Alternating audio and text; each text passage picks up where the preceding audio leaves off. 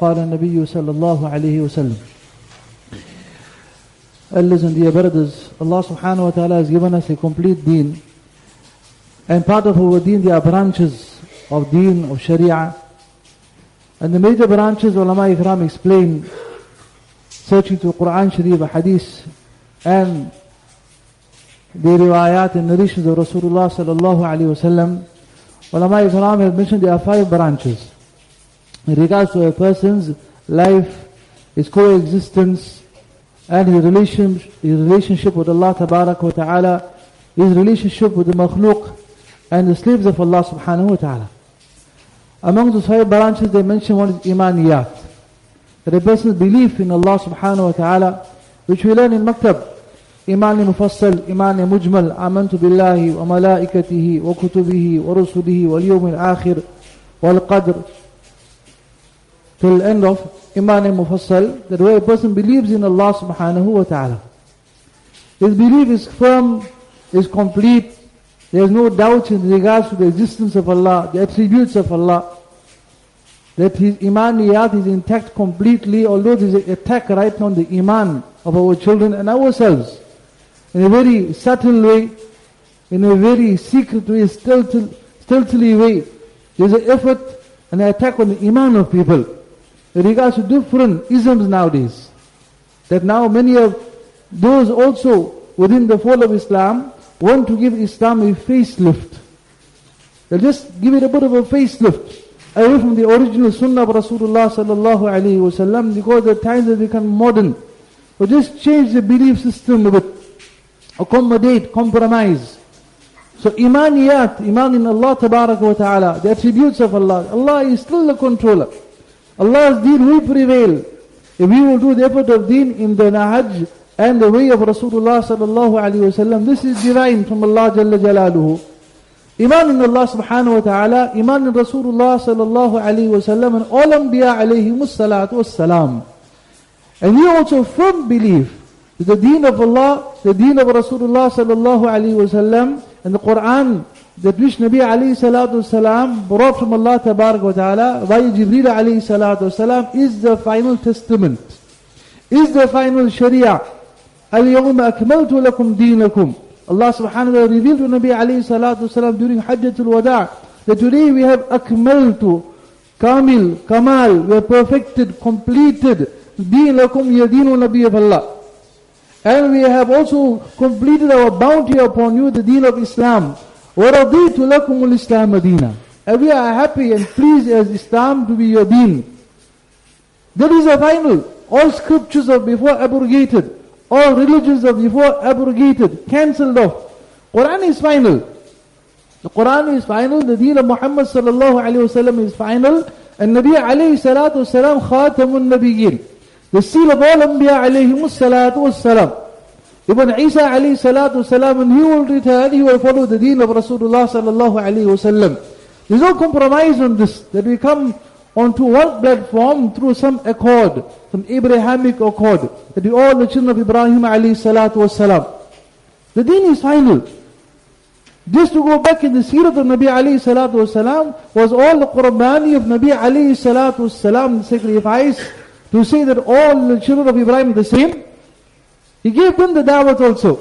He gave them the invitation to Deen Islam, that except Mayan Suruni Mayu'ini, he would ask them that who will take me in, who will give me shelter, so that I may convey the risalat and the message of my Allah tabaraka wa ta'ala. This is the final religion, the final deen. So imaniyat, we have complete iman in every aspect of our deen. We have no doubt whatsoever which right now the effort is there to create these grey areas. To create these grey areas. Whether it be in institutions, whether it be in the schools, wherever it may be. But the attack is there right now. And we have to wake up to this. So believe in Allah subhanahu wa ta'ala. That now we find on the social media there's so much of effort put, that we begin to believe that certain government is doing, certain country is doing. And even the words you use is superpower. Allah is a superpower. Allahu Akbar, we are hearing every day. Allah says, I am the superpower, I am the greatest, no one can stand in front of me. But all these terms that we have been fed over all these years, we begin to believe. We begin to believe. Indirectly, subtly, subconsciously. Even the little children also begin to believe these things. That is why the da'wat and the ta'lim in the home is very important. To explain to the child that Allah is the only controller.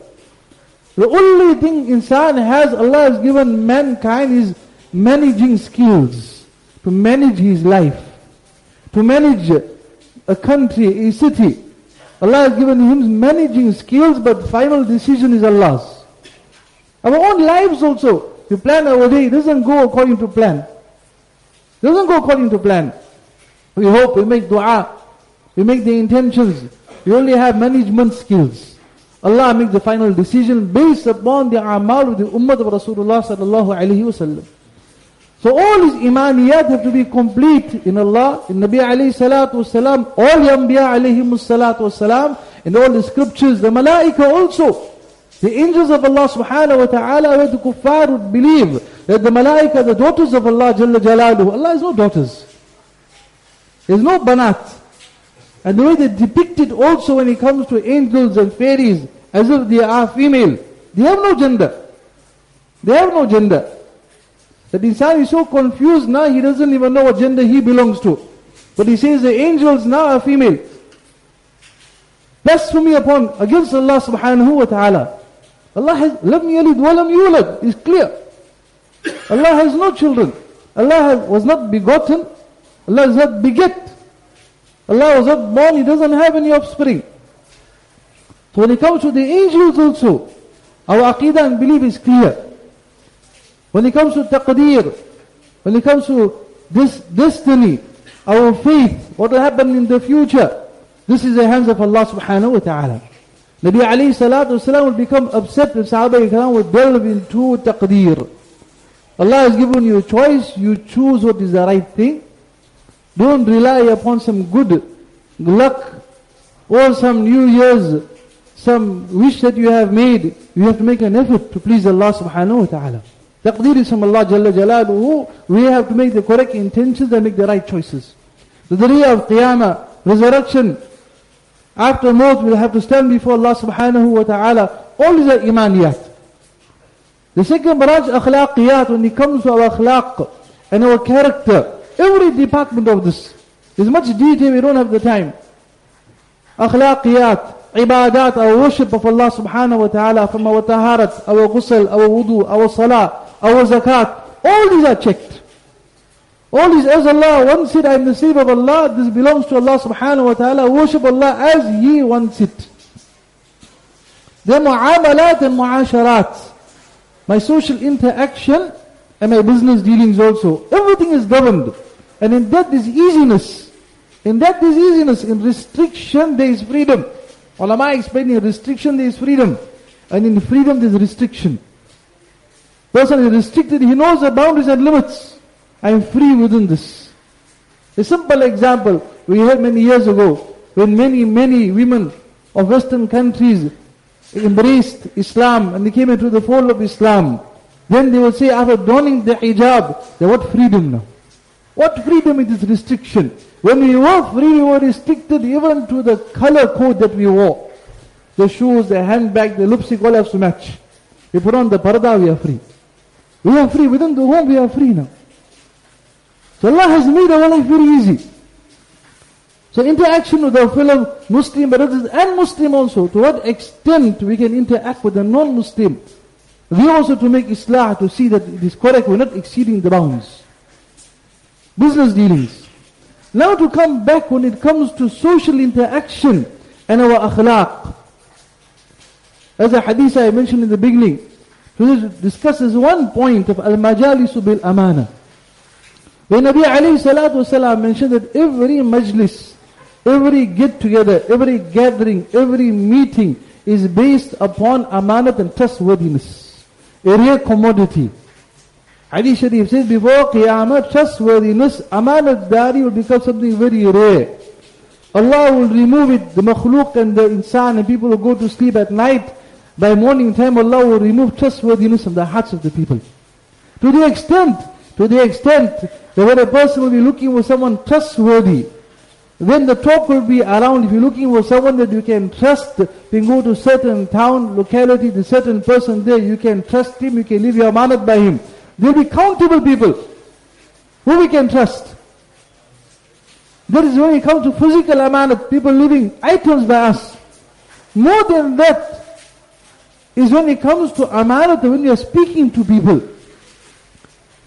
Every majlis, every gathering is based upon amanat, upon trustworthiness. I met my brother, and here Muhaddiseen explained that you are speaking to him and you are telling him something personal. Doesn't have to tell you that keep it to yourself. He's telling you something personal about himself. I went for a checkup, or my wife went for a checkup, and this is what they diagnosed with. And he's telling you something personal. It's something personal. That majlis now is based upon amanat. We have to keep it. We don't have to divulge it, put it on the WhatsApp and send it out. His tone is telling you, this is personal, I'm telling you. I'm selling my property, I'm selling my home, I'm selling my car. Make dua, Allah puts barakat in it. But a person now, the zamana and time has come, he's selling his house. And he says, I hired a certain agent to sell the house. But who's your agent? How much price you told him? How much percentage he's making? Look at the trustworthiness. The best friend also. He gets all the details from that amana that tells a third party. They go and strike a deal directly with the seller and cut out the agent in between. Where's the amanat? When he hears, he says, but I trusted you with this. How could you do such a thing? Or the agent tells you also. There's so many examples ulama give. The way he told you is something which is of trustworthiness. He give you an amanat to keep it within your bosom. So they say that when it comes to majalis, this is based upon amanat. Whatever a person tells you, either he tells you in a way that is secret, or he tells you whispering in your ears also. But he's just going to tell you something. Whether he's traveling out somewhere also, it's an amanat. He's telling you that I'm traveling soon. Please make dua for me. There's also an amanat. So he whispers to you. Or he tells you, please keep it confidential. Top secret. But we know the tabiat of insan, the nature of insan. When he hears top secret, don't tell anyone. Then we know that's already licensed to say tell everyone. Don't tell anyone. I will tell the next person, I'm only telling you, don't tell anyone. This is something juicy. And he goes out. So here ulama explained that when it comes to amanat, people in their personal lives, the interaction with other people, what to divulge, what to keep with you, that now it doesn't become pavement talk outside the masjid. This brother is doing this, he's doing that, he's going there. He made it like this. His wife and his children. It's all amanat we have to keep. That is why Nabi alayhi salatu wasalam mentioned, La imana liman la amanata lah. La imana liman la amanata lah. That person who does not keep trust has no iman. His iman is weak, his iman is incomplete. He can't keep a trust. Whether he comes to us as males or females at home also, or masturat. They also will know how easy it is now to spread something. So amongst the examples ulama give also, the simple things we find nowadays. A person may be renovating his house also, he called in someone, some kitchen expert. And that person now wants to promote his business. So he'll ask that person, I want your expertise advice. Should I put this type of top or that type of cabinet? And now to promote himself, he will say, I just did one job last week for certain alim, certain molisab, and he put this type of top. What he did in his house is amanat. What tops he put, what color he put is amanat. It's within his home. Now you bring out his entire house to your customer now. Say, yes, I had a certain contract, I did with someone, and he regarded it to be a good commodity, good item. You don't have to reveal who did it, and how much he paid for it. And he gave me the cash, and we got a discount for it. These are all amanat things. Simple example, you go to the barber also. They tell you who came last week, and what he's doing, and where he's going. These are all amanat. What he was speaking to him as a friend, it was personal. So all these things to keep within ourselves when it comes to the symbols, promoting our businesses also, who came, who's doing. When it comes to the travel agents also, they're holding so much of amanat. How many people booked with me? Who went? Who paid for it? How much he paid? Whether he upgraded, downgraded. It's all amanat. This now he has to keep within himself. So all these things are part of Iman, where a person has to keep this amanat by him. Yes, ulama explained, there are many more examples. But ulama explained there are 3 majalis, 3 gatherings or 3 meetings where a person now doesn't have to keep this amanat. Where this permissibility now to divulge and to open. The first example they give now, where this talk right now of hurting a certain Muslim. This certain Muslim is going to be attacked, or is going to be harmed, whether his integrity, whether his business, whether his property, whether they're going to usurp his right. And this is amanat. Then you got to tell him, the brother, there's some scheme against you, some plot against you, whether it be against your family, your honor. Then yes, you got to tell him. There's one example ulama give. When there's an attack on Islam also, and a person gets to know about it, there's going to be an attack on Islam, whether there's going to be some filthy book written against Azwajul Mutahharat, whatever it may be, he comes to know about it. Then yes, he's going to divulge this. First example, a Muslim's attack. Second example, Deen being attacked. The third example, where this talk right now of looting and destroying the chastity of a woman. He hears about it, he knows about it. For our society and our forum, where we turn a blind eye, we hear someone being attacked, blasphemy, character defamation, and we keep quiet. We know the person is free of it, but we keep quiet. We say, not my business. Then we say, not my business. That is your business, you're part of the Muslim Ummah. Third example, very important, my dear brothers, where a girl's chastity is going to be destroyed. I see that young girl, young boy together in the shopping mall. I know they're not married.